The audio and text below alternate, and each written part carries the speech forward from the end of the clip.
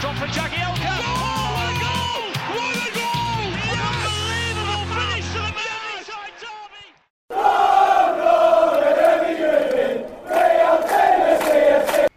Welcome to Toffee Blue View, your source for all things Everton. I'm Jerry, and although it may not sound like me, like normal, it's just that little bit sexier. You're welcome, listeners. So Max is here. Terry is here. Guys, what's been going on? Let's start off. Let's pretend like football's not the most important thing in the world. Max, you hinted off camera that you've watched something really good this weekend. Yep. What did you watch? And I'm hoping this leads into this really juicy discussion about film. Well, because football just hasn't done me well over these last couple of days, I've been hibernating, and I'm a big Quentin Tarantino fan, and for some reason I've not watched the Kill Bills, so I watched the first two over the last few days, and they are awesome. What do you like about the Kill Bill films? Uma Thurman, it's weird to me to see a female protagonist, because it's easy to run with like a stereotype, and she's so badass, it's unbelievable. She's like, out of all the films I've watched with a female protagonist, The Bride, probably. I've not even watched the third one yet, but I'm like, oh my god, yes, I know why pop culture adores her so much. Those films are great. To be honest, I love anything Tarantino.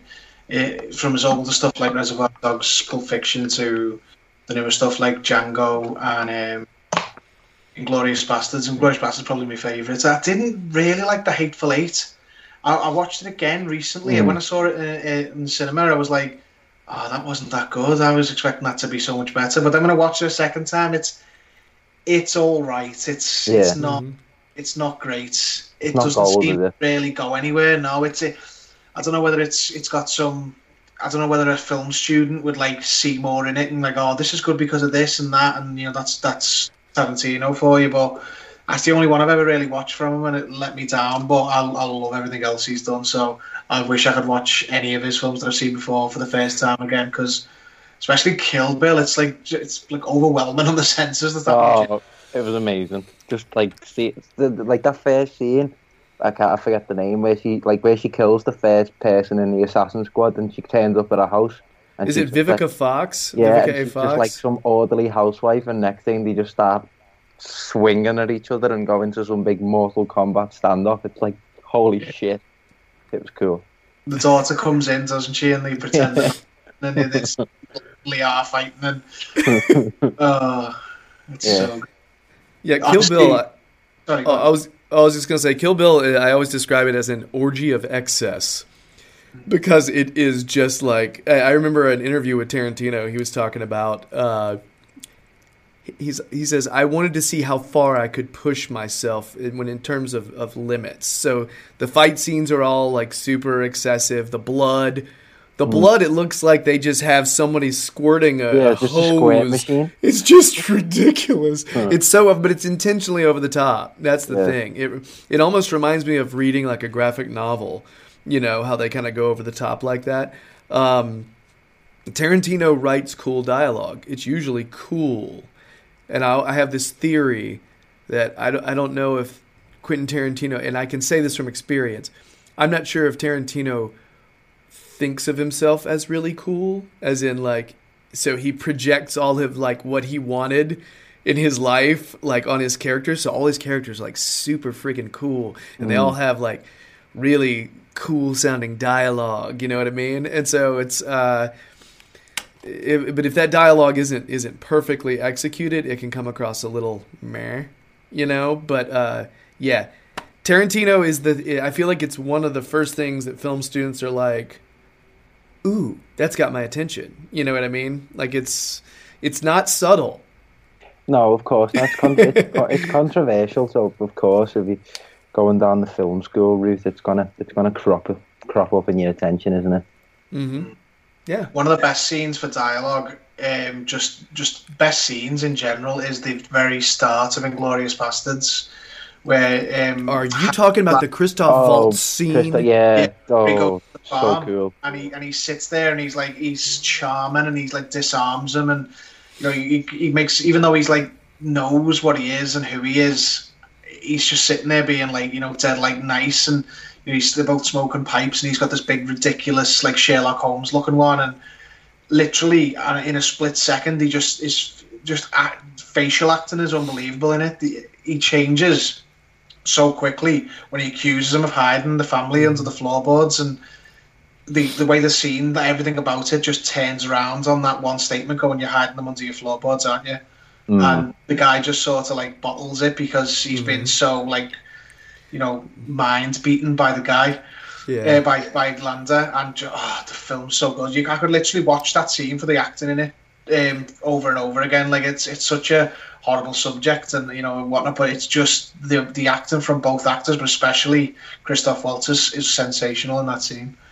We're talking about a director who has done very good dialogue scenes, very good ones, iconic dialogue scenes. For some reason, and I'm not a huge Inglourious Basterds fan. That particular film, I have some weird ethical stuff, which I feel like is a long conversation with you two guys one day. But it's not this one. But that scene, it's my favorite scene in the whole movie, and it may be my favorite Tarantino dialogue scene. It's really, really well executed.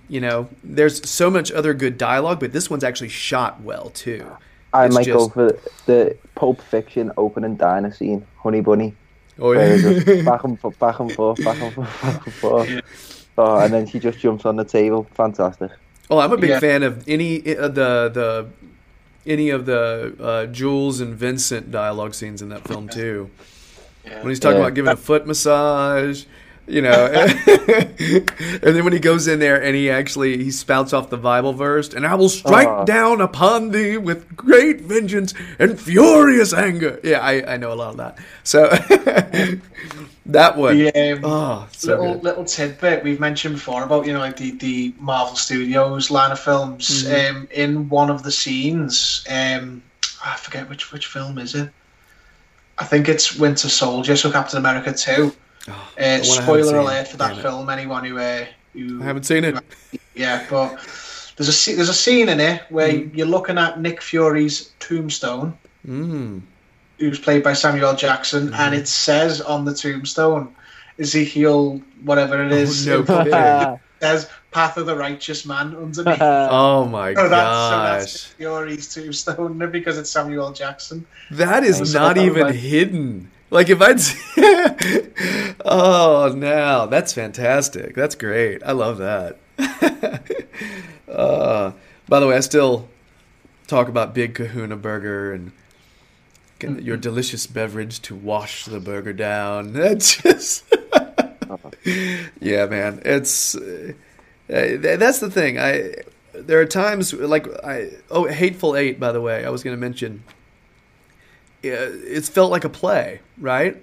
It's primarily in one room. And I think that was him trying to flex his muscles and push himself to see if he could make a film that could hold people's interest for a long time that felt like a play in practically one room.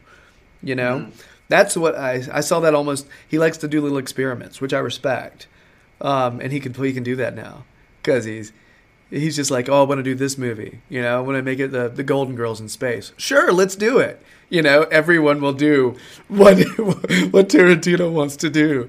Tarantino's like, see, I got this idea. It's a toe fungus, and it's trying to take over Oklahoma. That sounds fantastic, Quentin. Let's do this. It's, but he can do that. But I do admire the fact that he pushes himself like that. Those little challenges. Yeah. Kill Bill. Uma. You mentioned Uma. I think I'm trying to remember who said. I think it was the guy who plays Bill. What is his name? Can't think. It was in Kung Fu. That was the joke there because you remember in Pulp Fiction he goes, just basically walk the earth like Kang in Kung Fu. It's the guy who plays in Kung Fu.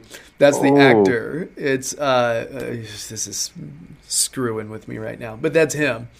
And by the way, Hattori Hanzo, the guy who played, is actually Sonny. The sword dude. That's Sonny Chiba, who they talk about in True Romance, and Tarantino wrote that. Going to see a Sonny Chiba film. He was a martial arts film guy.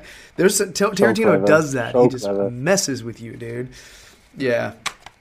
It's great. Yeah, Tarantino's got like a weird thing. I don't know what the exact science of it, but he said in the past that all of his films are connected, but some of them are like the real world, and some of them are movies in that world. So an example is the people from Pulp Fiction would go and see Kill Bill in the movies. That kind, like some weird, like, because everything's got a shared universe. I think he just thought of it and made it up.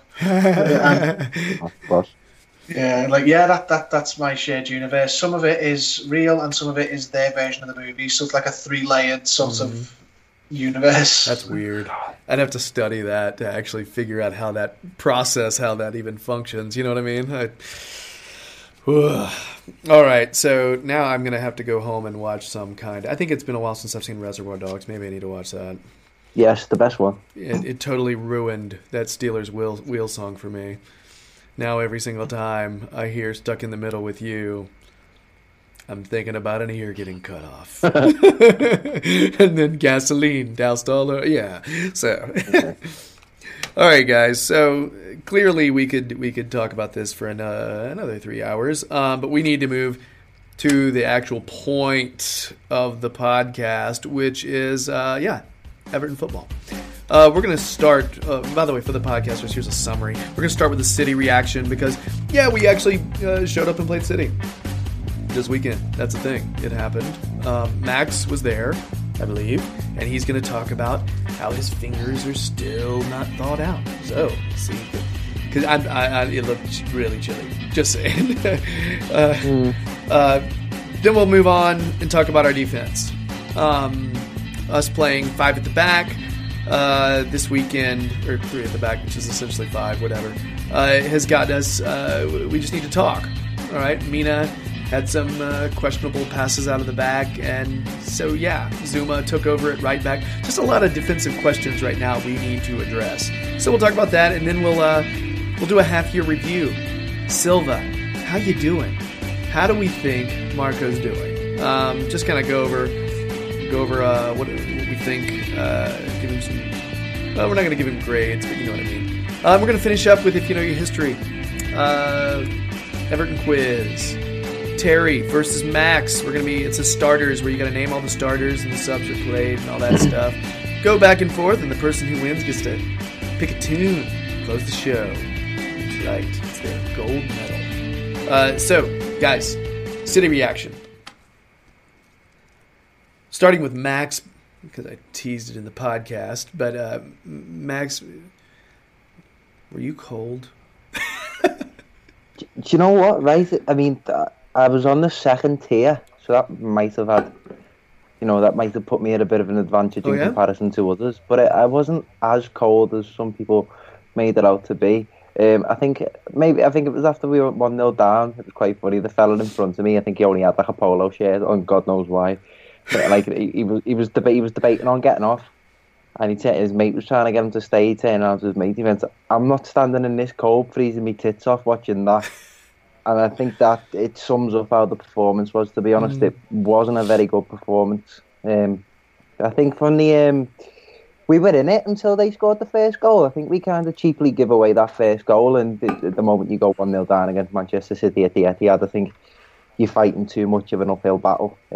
I compared it when I was doing my 5 Things article to basically a trip to the Camp Nou, which, I mean, it lacks atmosphere, to say the least. The atmosphere was absolutely abysmal, but how good are Manchester City? Yeah. I mean, we can't overreact to it. They are literally, in my opinion, the greatest Premier League side I've seen, and, you know, the moment you try and play out from the back, or the moment they lose possession, they are creating shapes and closing you down at all angles, and there's not much you can do about it unless you know how to beat them. I think Liverpool, more than anyone else, have, you know, provided the blueprint on how to beat them, and that's pretty much to meet fire with fire. We showed them far too much respect by, you know, opting to go with the 5 at the back from the off. I think we'd lost it from there, to be honest. But we can't get too disheartened about it. I think the only reason some people are overreacting at the moment is because we didn't pick up a win against Watford, Newcastle, and we should have got points out of that Liverpool game. So this makes this run look a lot worse than what it actually is. Yeah, I see a lot of negativity. Our supporters overreacting? No, really. But yeah, there's a lot of people are down, and I think you call that right, Max. The idea that having what we consider two games where we should have been grabbing 6 and we grabbed 2 points from our past 4 matches doesn't really make us feel warm and fuzzy. But Terry, I got to be honest. Like, I rewatched the game today because that's what I do. I rewatch all the games like 4 times. No, I didn't really get to watch it very much on Saturday because my kids had games. So after watching it today, though, it's pretty fresh. I didn't think it was that bad. Do you think it was as bad as what everybody's saying, Terry? I mean, I'll give my reasons in a minute. No, I don't. I'm more with you. I mean, I agree with the bulk of what Max said, but we were unfortunate. Like, we don't need to be given a team like Man City frees like we did. Like, there was some individual errors in there which cost goals, but the biggest thing was the missed opportunities. Like the shot. We made chances. The shot from Richarlison that he skies over, and some of the other good attacking opportunities we had. We were well in the game, but if you're gonna go away to Man City, you cannot go and give away a goal in the manner we gave away the first one, and then B, not take a chance when it comes to it. It's like you need everything to be clicking. You can't be wasteful and beat Man City. They're not compatible, the two things. I mean, I think the main issue has already been touched on. It's been exacerbated by the fact that we had the 2 home games where, I mean, the second you start banking on wins is when Everton, and remind you not to do that. So when you make plans, when you start putting it in the bank before you've got them, God laughs. So I understand people being frustrated with it. It's not just this game in isolation. It's the build-up of should have got a draw against Liverpool and then let them win in really painful fashion. We were good enough to have beaten Newcastle in the first half, and then Watford, we were the masters of our own demise by having a mad 2-3 minutes and having to rescue a point. We were just like the other top 6 teams we've played so far. We were well in this game. We gave them a match, and we just, a bit of naivety, I think, was the problem. We weren't taking our chances. We were being silly at the back with the ball, and we saw a few times that if we actually pressed them high and then went over the top with the ball, they were very uncomfortable. They didn't like it, and we didn't stick to it. We started playing out from the back, which I'm not against full time, but you don't do it against Man City. Look at Arsenal at the beginning of the season. Arsenal tried it and got absolutely mullered for their efforts. The 3 at the back, I don't like it. I understand why he's done it because of Idrissa Gueye being injured, and the fact that it's Man City. They're not. I don't think Silva will employ 3 at the back very often. We might not even see it again this season. But it's not a normal game. No one goes, apart from perhaps Liverpool, no one goes and plays Man City and plays their own game. They always try and accommodate and adjust themselves to the City team. And we found out when we got onto the pitch that probably wasn't the best way to go. There was no way of knowing beforehand that we were going to have so much joy going attacking them. But before the match, I was bang up for the team he put out and thought that's probably as best as you can expect, given the key injury to the. There's no like-for-like player for Idrissa Gueye. There's holding midfielders, but they haven't played for weeks and weeks and weeks, and they don't do the same job as him anyway. So it would have been quite unfair to bring one in and go, yeah, you're going to mark Bernardo Silva and the best attacking midfielders in the country. So frustrating, not the end of the world. Honestly, we've got 3 games coming up. Tottenham will be a difficult one, and then we've got the 2 away games. I can see us getting, if we win 2 out of the 3 of those, it's not easy. But when the next win comes, I think everyone will just ease up a little bit, the tension. And then you've got the transfer window being open and people will really start changing their attitude then, hopefully. Yeah. Jack Wilshere, all right.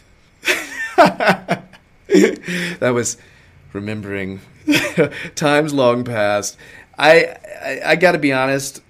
I didn't think we did poorly. I saw, like you guys, I saw the wheels going in Silva's head. The idea of just a gay being out. It's almost like he just wants to put the 11 best players out there.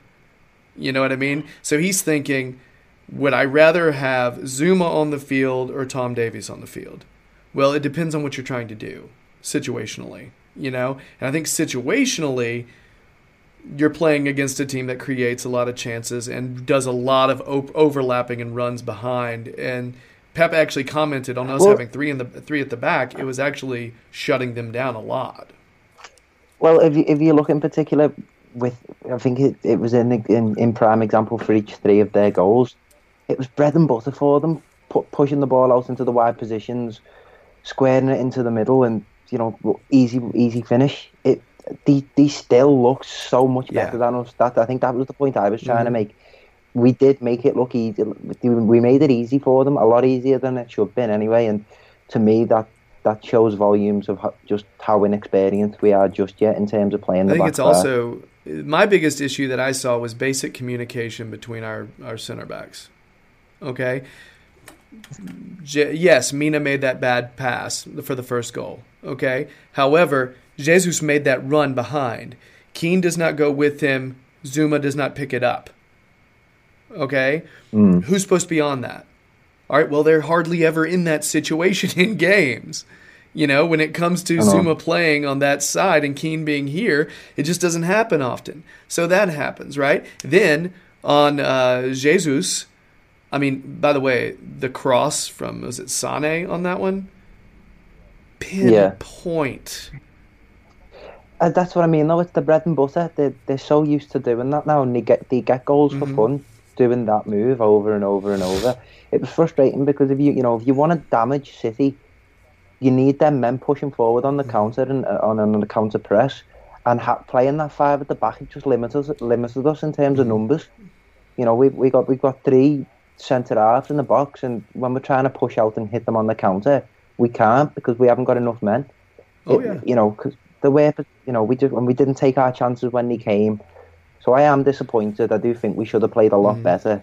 Physically being there, I can say I don't think we played as well as personally used to have said. I thought we were poor, and I think we've got to answer that against Tottenham. That's another big game that we've got. I think a lot of people would agree with you on that, Max.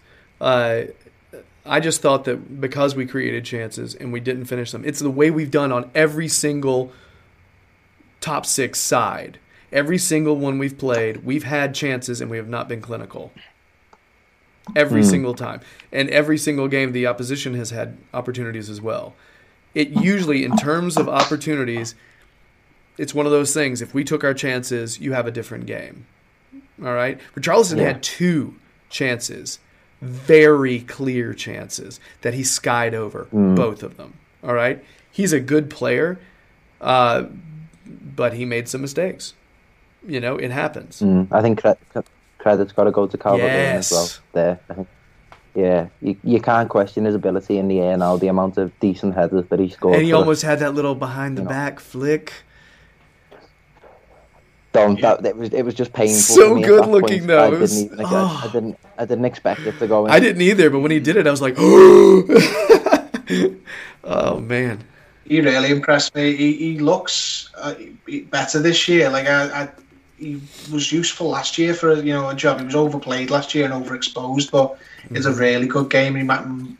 Silva's laid the gauntlet down to him now. Going to see if you can be our number 9 because clearly no one else has grasped it.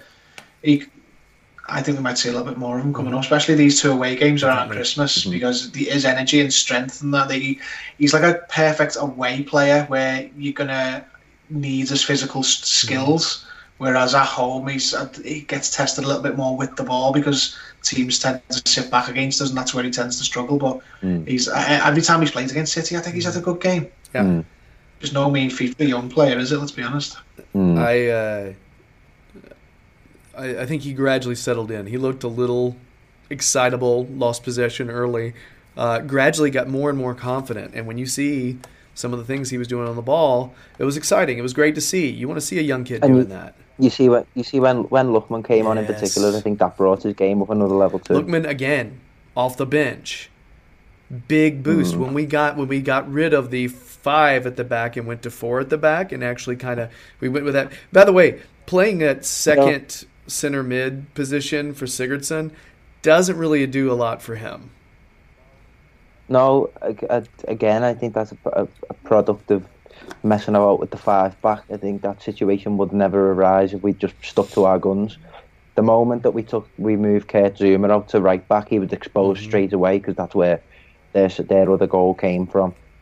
So it was, you could tell they just spotted our weaknesses and exploited them fully. Which is a bit concerning, because it speaks to me that we're just nowhere near that level yet.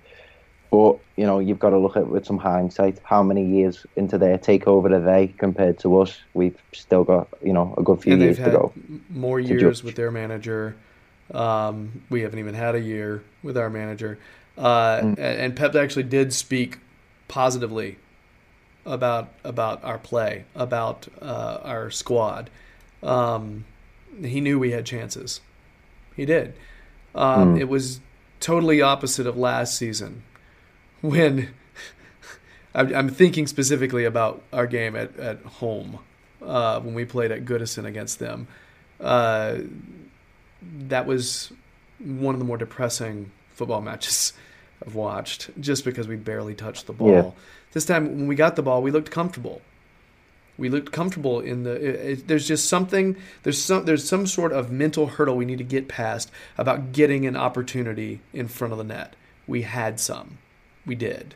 And if we're going to be competing with these teams that dominate possession, you have to take advantage when you get it. That's the thing that just crushed me. It was frustrating. But again, I'm not as depressed as a lot of people are on this one, because I thought I see progress. I really do. I didn't think we were straight up dominated. I didn't think it was just total domination. If it was, then we wouldn't have had the opportunities we had. I'd love to see us put more on goal. How about that, instead of putting them in the bleachers? That'd be a start. Put some make Ederson work.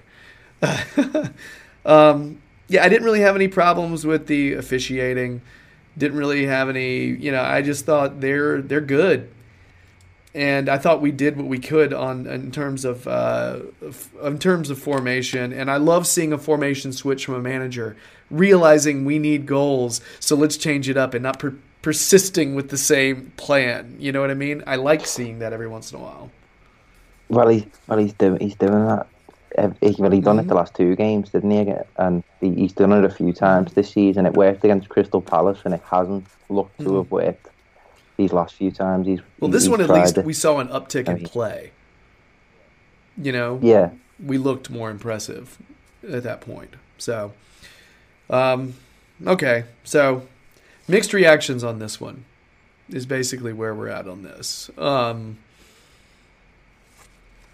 And I think I would be more negative if I would have been out there in the cold with Max, with other supporters who were also negative. I think that kind of stuff. But we've got Spurs coming up this weekend. That's the thing. So we move on. So does the team. I'll be curious as to what Silva's going to do and who's healthy for that one, because that'll affect a lot. We haven't talked as much about the defense. We're going to. Next segment, we're going to talk about defensive dilemma. We're going to talk about playing 5 in the back versus 4 at the back. Coleman getting subbed early, and us going with Zouma at right back, which Terry called. Just saying. And I'll probably say it again next segment. Terry called it.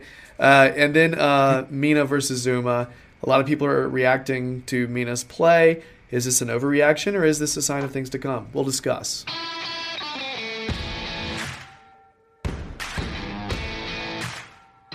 We need to talk defense.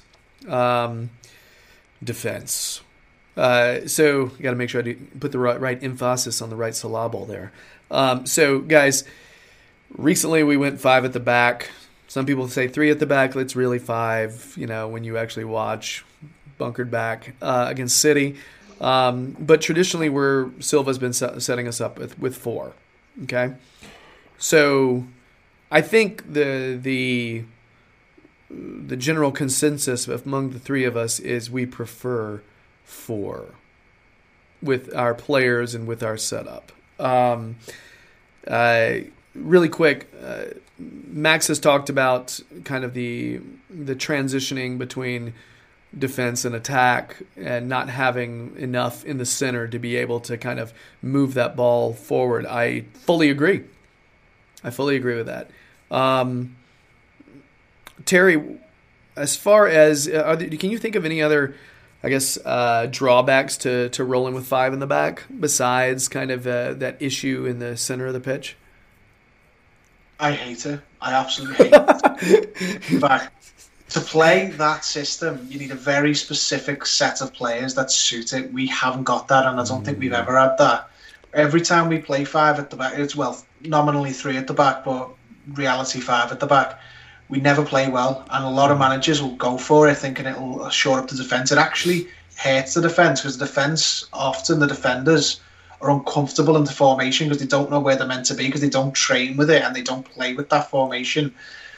Chelsea did 3 at the back a couple of seasons ago under Antonio Conte, and they had the perfect storm to play that.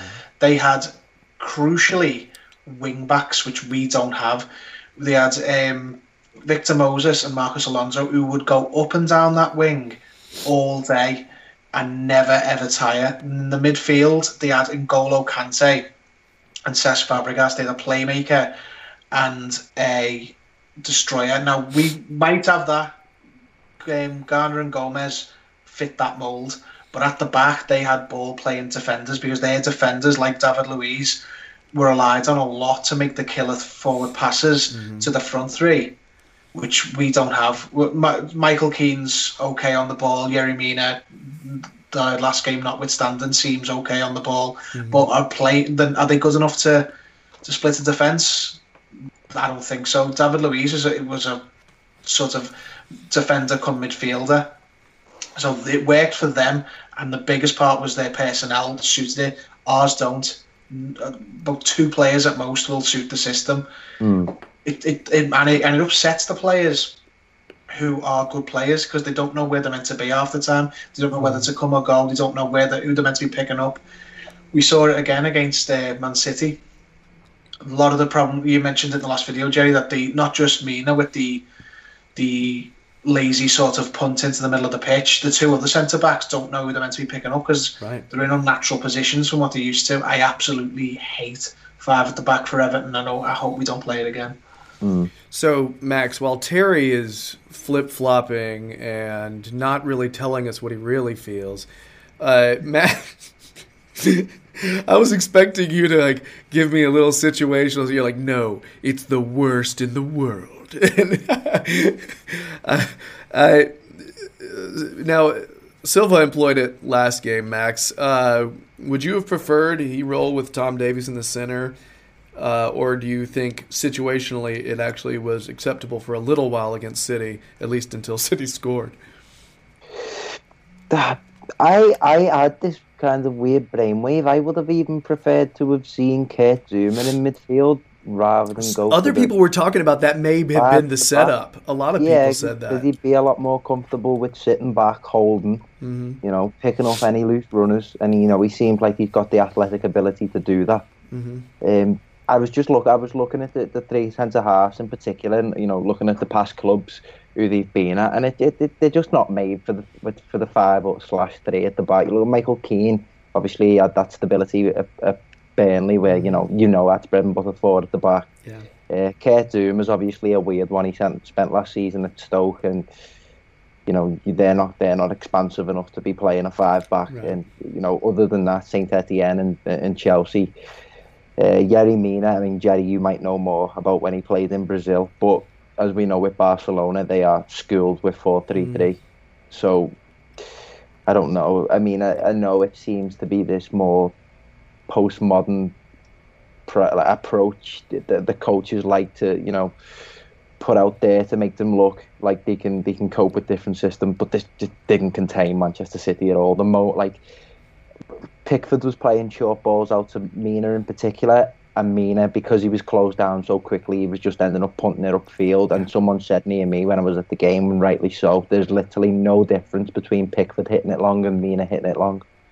And to be honest, Pickford distribution was pretty poor against Man City as well. So if your centre back and your goalkeeper's having a bad day in terms of playing out against Manchester City, you're just going to invite pressure onto yourself, and we did that, and we just got absolutely mauled in the wide areas. Yeah, Pickford 1 second he'd put one out of bounds, and then the next second he'd put one completely in Bernard's step as he's like running toward the line. Yeah, It's just straight. right now Very with straight. Pickford. Well, plus I mean you've got rainy conditions, which isn't helping. Rainy cold conditions, which isn't helping. But still, I think it's one of those things. He deals with inconsistency with his feet. That happens often with him. It's just one of those things. He's still developing. He's still young, yeah, he's really young. Yeah. So 4, if we roll with 4, I think it's pretty clear you roll with Dean on the left, and Keane, I think, has earned a spot as one of your 2 center backs. Now, before this past game, I think we would have said at the moment, Mina is our starter with Keane. However, based on this past performance, Mina did misplay some balls. It did happen. And there were a couple of times where maybe his communication with his surrounding defenders wasn't what it should be. And he also, for the first goal, he left Gabriel Jesus onside because he didn't push out quickly enough. Is Zuma the way to go for the next one, or you know what I mean? So, Terry, what do you think if you've got a choice between Mina and Zuma as Keane's partner? Mina for me. Not that I dislike Zuma. I think Zuma's a really good player. I'd hope we keep him. But Mina had a bad game, but I wouldn't drop him. I still think he's the right player for how we're playing and how we want to play at the minute, because he's really good in one-on-ones. Zuma is as well. I'd like to see us try and build with Mina. I don't want to just drop him after like the odd, a few ropey games, because feasibly he's got the man of the match in his debut against Chelsea, and then we should have really had a clean sheet against Liverpool. That goal was obviously nothing the defence could have done anything about. So he's a player for big games. Obviously, it's gone against him in this recent one, but I'd be looking at Keane and Mina still. Yeah. Max, what do you think? I'm going to have to say Zuma. I saw that look on your face, and I knew what you were going to say. You had that little, like, I'm going to say something different face. No, because Terry's given really compelling points to put Mina in the team. For me, play for your place, and to get beaten in the air by Gabriel Jesus, who's 5'9", and Raheem Sterling, who's 5'7". I'm sorry, you need to sit out and look at the repercussions of your actions. But they jump really high. Yeah. I was kidding, sorry.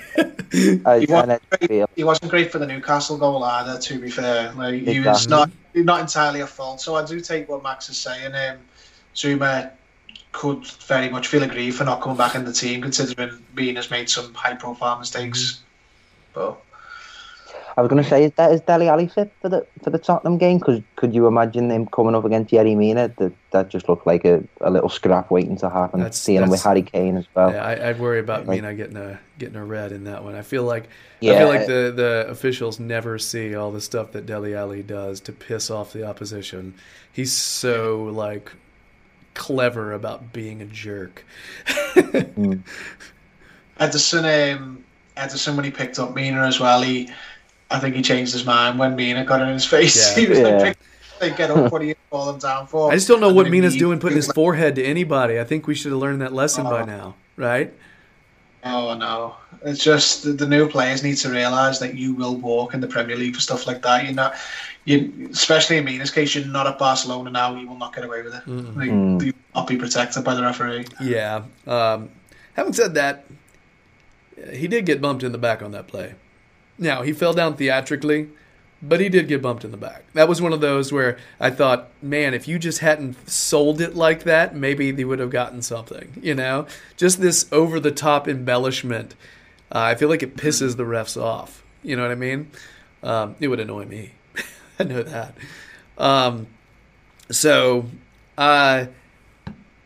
I personally would give Mina one more chance versus Spurs, just because he is our player. There you go.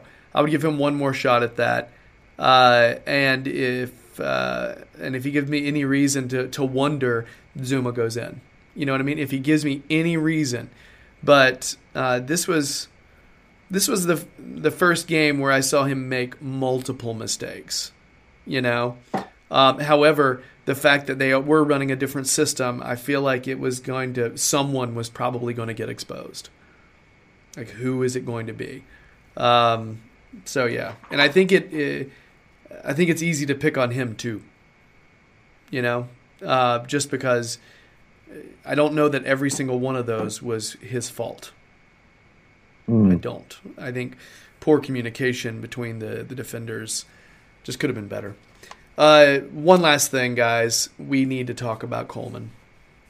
I didn't see where Coleman looked. It wasn't the worst game I've seen Coleman play this weekend. However, he got subbed early, and we pushed Zuma out to the right, who doesn't really give us anything going forward, which I found strange that we took Coleman out, who actually was getting forward some. So I'm not sure who wants to start on this, but right now it seems like our two right backs are either Coleman or Zuma, which means pretty clearly we need a right back soon, right? Yeah. I mean, we said it a couple of weeks ago, and we definitely need like a Luca Dean on the right hand side, don't we? I mean, the fact that he left Zuma on at right back sort of says it all. And Silva seems to be sort of settling on a smaller group of players within his 25 of who he trusts, and I think Coleman started off in that group, and he's finding through performances the last couple of weeks, he's finding himself out of it. Now at the minute he can't do anything about it, and he is still one of the leaders of the team, and he's definitely good enough to be, you know, in the squad. He's, you know, but if you want to make this next step, you need better players, and you know, Seamus Coleman of today is not the Seamus Coleman of Roberto Martinez's first season, where he terrorised Arsenal, and he seems to have lost that crucial yard of pace now, and it's hurting him going in both directions. So he can't get down the line and help attacking the way he used to, and he's getting found out a little bit in defence. I honestly, I think in January we might see two players come in. I think a striker and a right back. I think a right back was probably on the agenda for the summer, but it might be bumped forward now, because if the manager's going so far as to play in a centre back at right back, which he won't do long term. We won't see the next game. Coleman will still start against Spurs. It won't be Zuma at right back against them. But you can sort of see it starting to turn now that they maybe I need to make Coleman was probably a couple of years off at the start of the season from going the way of Baines, but I think the manager now is probably thinking, maybe he needs to go into the second choice and be that really strong, like sort of second choice right back who can push the new guy, or if he does come in January, Coleman can stay in the team, so the new guy can settle in slowly at his own pace. But yeah, it pains me to say it, because we've even spoken on here earlier in the season about how he's the new captain and all that, but this season it's basically this month is showing some of the deficiencies in the squad, and unfortunately he is one. Yeah, I want to be clear. If I have a choice between Coleman or Zuma, I choose Coleman. And I feel like Saturday I would have stayed with Coleman if you were going to if it was between him and Zuma. I feel like Coleman is better equipped to stop one of that cross. I think it was an assist that came from the side. Zuma let that get through. I feel like Coleman is better suited and trains on that a lot more. I would have trusted Coleman in that situation a little bit more. Do I feel like he is game in, game out, providing what we should be getting out of that position? No. He needs competition. He needs someone else to spell him sometimes. I was really hoping that person was going to be John Joe Kenny. I think John Joe Kenny is the kind of person who can play every once in a while, but it's a drawback in terms of experience, and Kenny does not give us consistency either. We need someone we can rely on for consistency, and we just don't have that right now. I could see Kenny going out alone this January, along with Holgate, actually, to Premier League opposition potentially. So, because that's where I'd want them, you know. Holgate especially is good enough to play there. It's just he can't find his way in to our team. If I'm one of the lower down teams, I'd be all over Coleman. Not Coleman, sorry, Holgate. Or Holgate. Holgate. Yeah. Holgate, yeah, my mistake. Yeah. Kenny's one of those. I'm not completely sure if he could play, if someone would want him on loan in the Premier League. You know, in the Championship. You know that. Yeah. Anyway, basically we have more questions right now. But I think it's pretty safe to say if we take our 4 best defenders right now, it's Dean, Keane, Coleman, and either Zuma or Mina. You know? So, yeah. What really messes things up is when Idrissa Gueye is hurt. that just... Yeah. So that may tell us another position of need for January as well, though. That is a thing. So, all right, guys, anything else on our defense? All right. Guys. All right, so I guess that's it for our defensive dilemma. Kind of has some, but, you know, if you really look at it, it sort of solves itself, you know, with really only one question. But when it comes to January, all bets are off. Things are different. Players come in. Total anarchy. So next, stay tuned for our half-year review. It's sort of like a report card, except I don't think we're giving letter grades. We're not that anal right now, I don't think. So maybe later. But yeah, half-year review on Silva. How's he doing? You can find out. Stay tuned.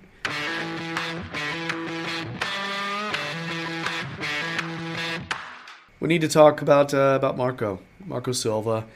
How's he done? He's had almost half a season to implement, work with his players. Some players he brought in, implement a system. So let's talk about that. Let's start with that because I think all three of us would say when you watch the team play, it's an improved game. Period. But let's start with style and system. Typically runs that kind of I guess it's a 4-2-3-1, sometimes shifting to like a 4-3-3, you know what I mean? It just kind of depends, but typically he's running 4 at the back. So Terry, obviously we feel like this is a more exciting team to watch as opposed to last season, which was like primarily defensive. How do you feel like the improvements how we've improved in terms of style and system under Marco? Oh, there's a universal difference between what we're seeing now and the team that Sam Allardyce left. I mean, this is what we wanted. We wanted not just, we want to play nice attacking football and that's it. That's the roof of what we want. We're actually seeing something to get behind, something you can see growing and something you can see getting better as the players improve. The amount of distance covered by Silva and Brands in a couple of months is just massive. I mean, we went from being basically a depressed fan base for most of last season, and then towards the end it turned, absolutely nasty, a chance against the manager at Goodison Park and all that. Whereas now, I think there's sort of the fans are a little bit less jaded now because they can see what they've been missing for so long. Like, yeah, there's reason to to enjoy going the match again, because there's going to be, there's going to be attacking football. There's going to be, good players on the pitch who get you up off your feet. Like some of the players he brought in, like Andre Gomez is one of the easiest. He just makes you enjoy watching the match because he's so smooth on the ball. A world difference from these performances that we had last season, where you've just got, nothing against him, but Rooney just labouring about the pitch, trying his best to sort of find Yannick Bolasie on the left hand side. It's just like, it's a world better. Like we've come further in that regard than I thought we would in this amount of time. I don't think we have any right to be this much better to watch than we were not even 6 months ago. But Max, how are you feeling about just the general style of play that Silva's bringing to pretty much every match?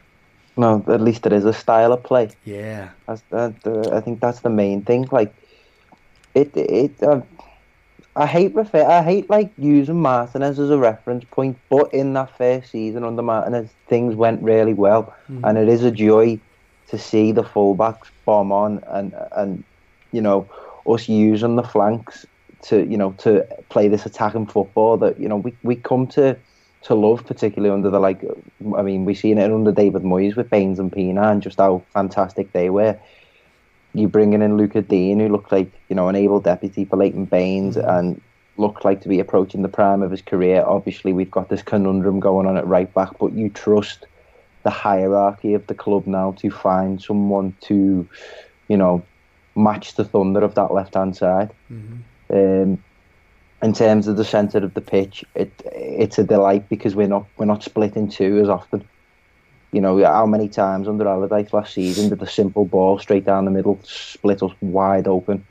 We've got Idrissa Gueye as the labourer, and we've got Andre Gomez, who has the ability to create magic, calm the game down and push the ball forward. And the attacking players now are quick, which was something that we didn't have under Allardyce. We really lack pace. And something that I do first, it's really worth flagging up, but I think the average age of our squad has dropped dramatically just over these last 6 months. Yeah, don't quote me on this, but I heard someone say the other day we're something like the second youngest team in the league, which is obviously something that the fans will fully get behind. Evertonians are weird as a fan base, I think. We often refer to this school of science. We want to see beautiful football played by younger players, and we've atypically always had a kind of British base, and I think that's going out the window a bit now with the with the globalization of the game and just the way the Premier League's going. But in terms of direction, we are going forward now rather than sideways and backwards. Yeah, I think a manager like our previous manager, not going to give him airtime, but that points at any cost mentality. Set it up, doesn't matter, we got a point. Doesn't matter, that particular mentality. I think for some clubs, maybe a club that has just been promoted, maybe that kind of mentality is acceptable. Maybe it works. But for a club that has a history, a club that has some money now, a club that's got a new stadium coming, that kind of mentality does not work. It's not acceptable for supporters, In that role, in that occupation of manager, you've got to shoulder responsibility, and that is something that Sam Allardyce just refused to do. Every single week it'd be, deflected this way, deflected that way. Yeah. Oh, it's only so much I can do. It's all down to the players. Yeah. Whereas with Marco now, there seems to be, if we do get beat or if we do drop points, there seems to be, throwing up of the hands. It's like, okay, he knows himself. I think, fingers crossed, touch wood, he is in it for the long term, and surely he knows this is only early doors in terms of the project that we're building and what we want to achieve. And I think a long way, it goes a long way to shoulder some responsibility from that manager / head coach role. Because that's what it is, really, isn't it? Obviously, with Brands as the director of football, he's very much a head coach and in charge of the footballing side of things. And I know it's weird because whenever you talk about Silva, I feel like you've always got to talk about the external hierarchy of the club and the changes that have been made. I think we're so much more stable now, and that will stand us in good stead going forward. Yeah, and the other thing I want to mention that is nice is when you play against squads that maybe more money has been put into, and so technically they're supposed to be more talented, we're getting chances to score goals. It's not a situation where we're literally playing for a scoreless draw and we get no chances on goal, and we're okay with that. No, that never happens. We are going out there to beat everybody, regardless. Now, we may be a little more conservative, but we're still taking chances. You know, I think that mentality, I like that mentality. You know, you go out there to beat everybody. It's not expected defeats. That's not a thing for Silva, you know, which I love. Let's talk about our attack in terms of scoring goals and whatnot. The signings that have been made, obviously, Richarlison is a good example. Terry, our attack's a little bit more fun to watch this season, wouldn't you say? Yeah, it's the most changed of the positions of the pitch. I think up front, lads, still not there, still not perfect. I mean, last season they had a really difficult job on the club. They botched it badly anyway, but they had to replace a player in Lukaku who the whole team had been built around. Like we saw how bad we were without him and how much we were set up to sort of bring out his strengths and hide his weaknesses, and we've started to see that now from Lukaku at Man United, that it went both ways. Without the team built to suit him, he's not as good a player. So last season we brought in Sandro, who hardly kicked the ball, and if he did get it, he got pushed off it anyway. Then we tried to basically replace Lukaku's goals with midfield players, so the attack was just so weak last season. And that's something Silva has addressed straight away. He's gone out and he's spent money on Richarlison, a player he really, he's got faith in. He brought him to the country, and they've got this special relationship between each other. He sees him as this young, burgeoning superstar player. Went out and got Bernard, which took everyone by surprise. If you can remember when the story broke about Bernard, that he might he hadn't even been linked with us in the papers very much or any media at all. He just sort of one night at about I remember it that well. One night at about 7-8 o'clock, he just came up on Twitter that Everton are going to sign Bernard, and I think like 2 days later he was signed.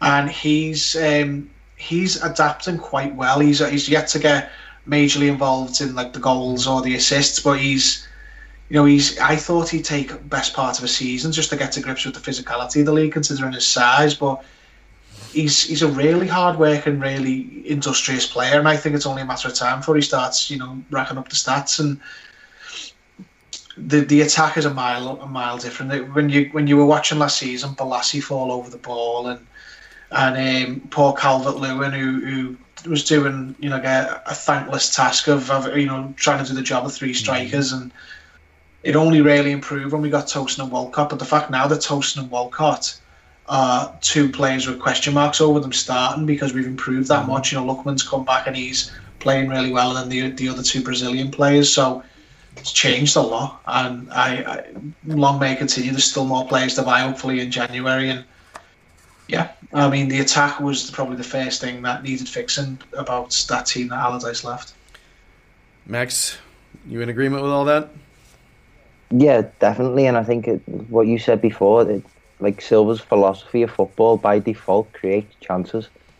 Like, I just think naturally, we are going to be a team that creates chances because he's so forward thinking.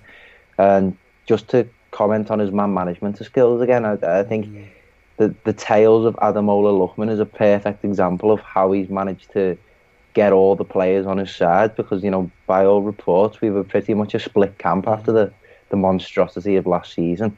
To have such a gem of Ademola Lookman look like he's playing for the shirt now and being one of the better players when he's coming off the bench and he looks hungry, you've got to credit the manager for that too. As Teddy said, we're still not there yet, but we've said this countless times over the last couple of weeks. We're needing that world class star to lead the line that'll bag and guarantees, even if it's not goals, assists, because we are looking not dry, because I know Richarlison's got 8, but we're dependent on Sigurdsson chipping in and things like this. So incremental improvements, but a lot better than last season. Yeah, I think the main thing about our attack for me is if we can come up with more ways to score. Very often we look like when we need a goal, going down the wings, crossing repeatedly, going back, crossing, and it's pretty frustrating to watch at times when it feels like every single one of our crosses is going straight to the opposition, especially the ones that are coming from the right. But I think that's something that'll be addressed soon, though.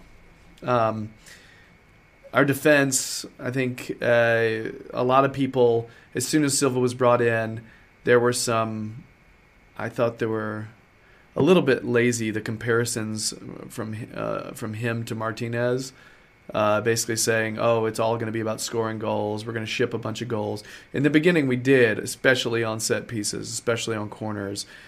That it's almost like our guys have begun to settle in with the zonal marking, and they're starting to figure out the system, which is fantastic. And we're not allowing as much in terms of silly goals. Now it's like they're earning their goals at least. It's not like we're getting clean sheets lately. So Terry, a little bit on our defensive style. And where we're sitting right now. Defensively or midfield? You know what? Let's do both. Do both, because I feel like midfield plays into that. You know what I mean? Especially like with Idrissa Gueye and Gomez, frankly. Yeah, well, that's improved as well a great deal, considering Sam Allardyce is meant to be this master of defence, which we didn't see when he was here. So it took a while. Like at first, that was a major problem. It was like, oh no, like you touched on it then, like the comparison with Martinez. People were concerned, like we didn't want this again, where we looked better going forward, but it was built on sand because we kept conceding. But until this recent run of games, the defence had actually started to click, and not just a set group of players either. It looked really good when it had Keane and Zuma. And now it looks, pretty good with Keane and Mina too. The last game notwithstanding, but honestly, it's as simple as, I don't even think he's changed the style that much. It's just better players. There is a world of difference with having Williams and Martina as your left centre back and left back compared to having Mina or Zuma alongside Luka Dean. These are players that he signed that have taken us up a level, and just the most appropriate player to bring up after that would be Andre Gomez, because even offensively, obviously he's really potent, because he's linking a lot of the attacks, and he's often the pass before the assist, that kind of thing, and he's got the odd assist as well. But he's a perfect outball. Every time the defence are under any pressure, they look to find him, and when they find him, he just gets everyone out of danger. He just transitions the ball into a different part of the pitch. If he gets pressured on his right foot, he just literally shifts his body and then sprays it with his left, and vice versa. He calms the whole team down. The team are comfortable in possession when they can see him with a pass, because they know if they give it to him, they won't lose it. So it's took a while as the players started to come into the team slowly. The likes of Mina, the likes of Gomez, to get over injuries, but I think the defence is getting there now. It's a lot better than it was at the start of the season, and it's had a bit of a wobble of late, but I think it'll click back again soon. I just think it has got a weakness at right back that needs sorting out. Indeed. I will agree. Better players, huge part of it. I also think Silva is really detail oriented in terms of making sure people know their roles. Look, situationally, this is what you're going to be doing at this time. All right. I feel like he really, really is very specific, and I love seeing that from a coach when they're that specific about their details. I get the vibe that Sam wasn't at many practices last season. So that's a thing. How can you connect with players if you've got, your other coaches doing all the work for you? Whatever. Bygone era. It's old news. So, Max, talk a little bit about how the signings for this system. I think that's one of the things that we were kind of getting into there. The idea that he's made specific signings to fit how he wants to play. Yeah, no, they were huge, and they're arguably what the entire system revolved around. I was preparing myself to comment on the defensive and midfield situation, but I suppose it ties into it. The fact that he managed to get 2 centre halves in on deadline day, like who'd have ever thought of that in your wildest dreams? Who's thinking we're getting Yerry Mina and Kurt Zouma? And it's really impressive. And obviously the targets are identified and put forward by Marcel Brands, and Silva seemed to be on the same wavelength as him, and it bodes well for us going forward. Thing is as well, I think not just the new signings, but each and every player now, even the ones that he's inherited, there seems to be like a built-in defensive work ethic there. Mm-hmm. Like, particularly, we mentioned like the likes of Bernard as well, which you wouldn't expect a defensive work rate from. Sigurdsson's another one. I think the general fitness of the teams improved massively as well, particularly for them games. The most successful case being that 0-0 at Chelsea away, where you press them to the halfway, keep them caged, stay disciplined. There seem to be, the players look disciplined. I think that's the point that I'm trying to get to. They seem, as you say, they seem like they've been well versed in a detailed fashion of what their roles is and what's expected of them, and it's unlikely that they won't match those standards each game. Yeah, enthusiastic as well. As you alluded to, that man management. The players who are playing all seem like they want to be there, which is nice. I'm sure there are players who are not playing who are ready to peace out and head to France or somewhere else. But there's just this contagious enthusiasm, which is really great to see on those Everton unseen videos.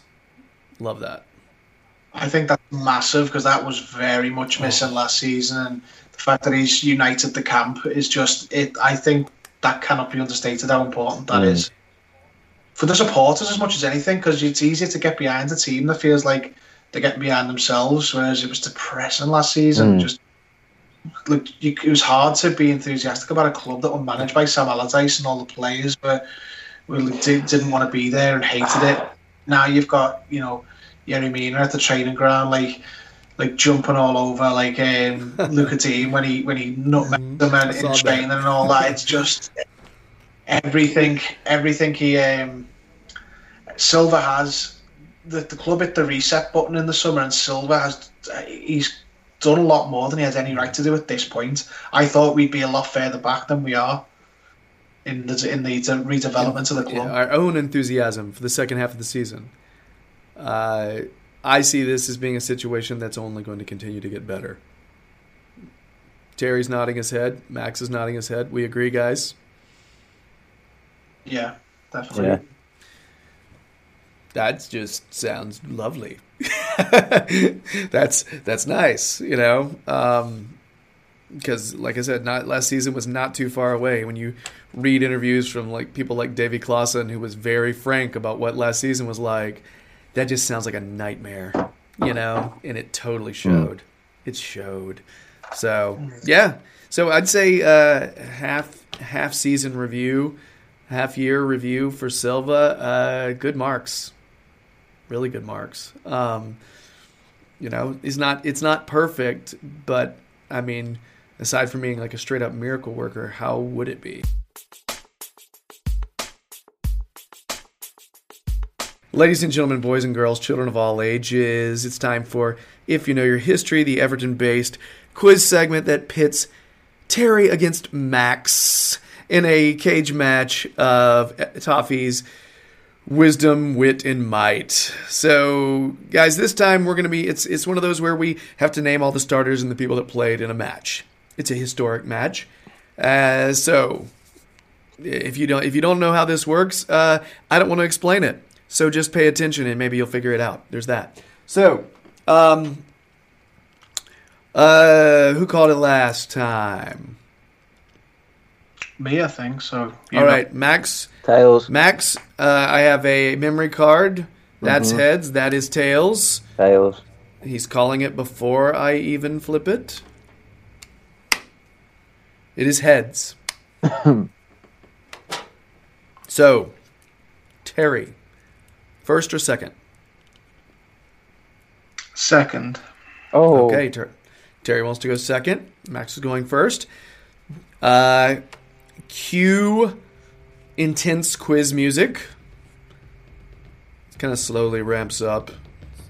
Very difficult to do the volume when you're editing this. Okay, there it is. So, guys, I want to know. Actually, Quizmaster John wants to know.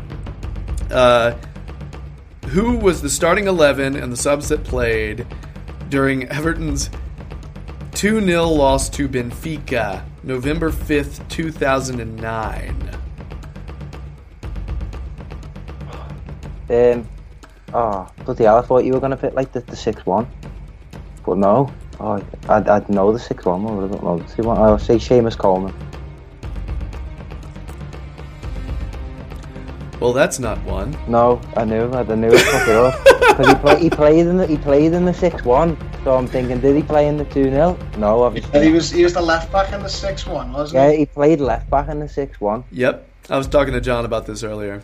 Yeah. He said Terry and Max are going to talk about the blowout one, and Benfica was stacked that year. They had like Di Maria and everyone, didn't they? Yeah. David Luiz. Yep. Fucking know their team better than 11's. Terry, you got this? Yeah. My turn. Sure. Okay. Tim Howard. Well, that was pretty easy and quick. Yes, Tim Howard was started. We'll go again. This the Coleman one. It was such a traumatizing game. The other one, I think Max got a bit of PTSD. I know I have. Tony Hibbert then? Tony Hibbert did start that one, yes. Must have been Baines then. Yes, Baines was in. Phil Jagielka? No. No. Jagielka was not even on the bench. Oh, he'll have been injured. I remember he had a lengthy injury that season. Joseph Yobo, if it wasn't Jagielka. Joseph Yobo did start. Because he didn't start the away match, if I recall, and then played for Nigeria a couple of days later. He ruled himself out of the Benfica away game through injury, and then played for his national team very quickly after. And I think Moyes washed his hands of him then, and we never didn't play for Everton very much again. Yeah, when Fenerbahce. Oh, all right. Hell, I don't want to do this. I've got to be honest with you. It's pretty much over. Terry has won. Okay. Yeah, I know. So Max, just say a name. James Wallace, because I know he played for us at one point in that James Wallace was on the bench but didn't play. Yeah. Okay, Terry. Diniyar Milialetdinov. Yes, he started. Sylvain Distin. He started. Tim Cahill. He started. Marwan Fellaini. He started. Yakubu started. Louis Saha. He did not. This is not your round, Max. Max, your guys. I think Dan Gosling played. He did. Yeah, in that case, did Jack Rodwell play as well? Yes, he did. You only have subs in now, because that's all the starters. 2-0. Let me think. Ooh, one of the earlier Brazilians. Did Joe play? Oh, Yes, he did. He came in for Gosling in the he 69th was minute. poor Joe. my granddad hated him. Phil Neville. No, No. he was not even on the bench.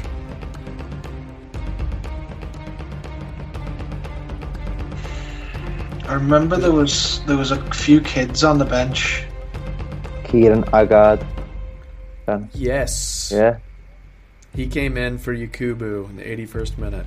The subs that didn't play, do y'all want to have a crack at that? Coleman, by the way, was on the bench. He did not play. Hope Akpan. Nope. No. Jose Baxter. Yes. He was on the bench. Two others.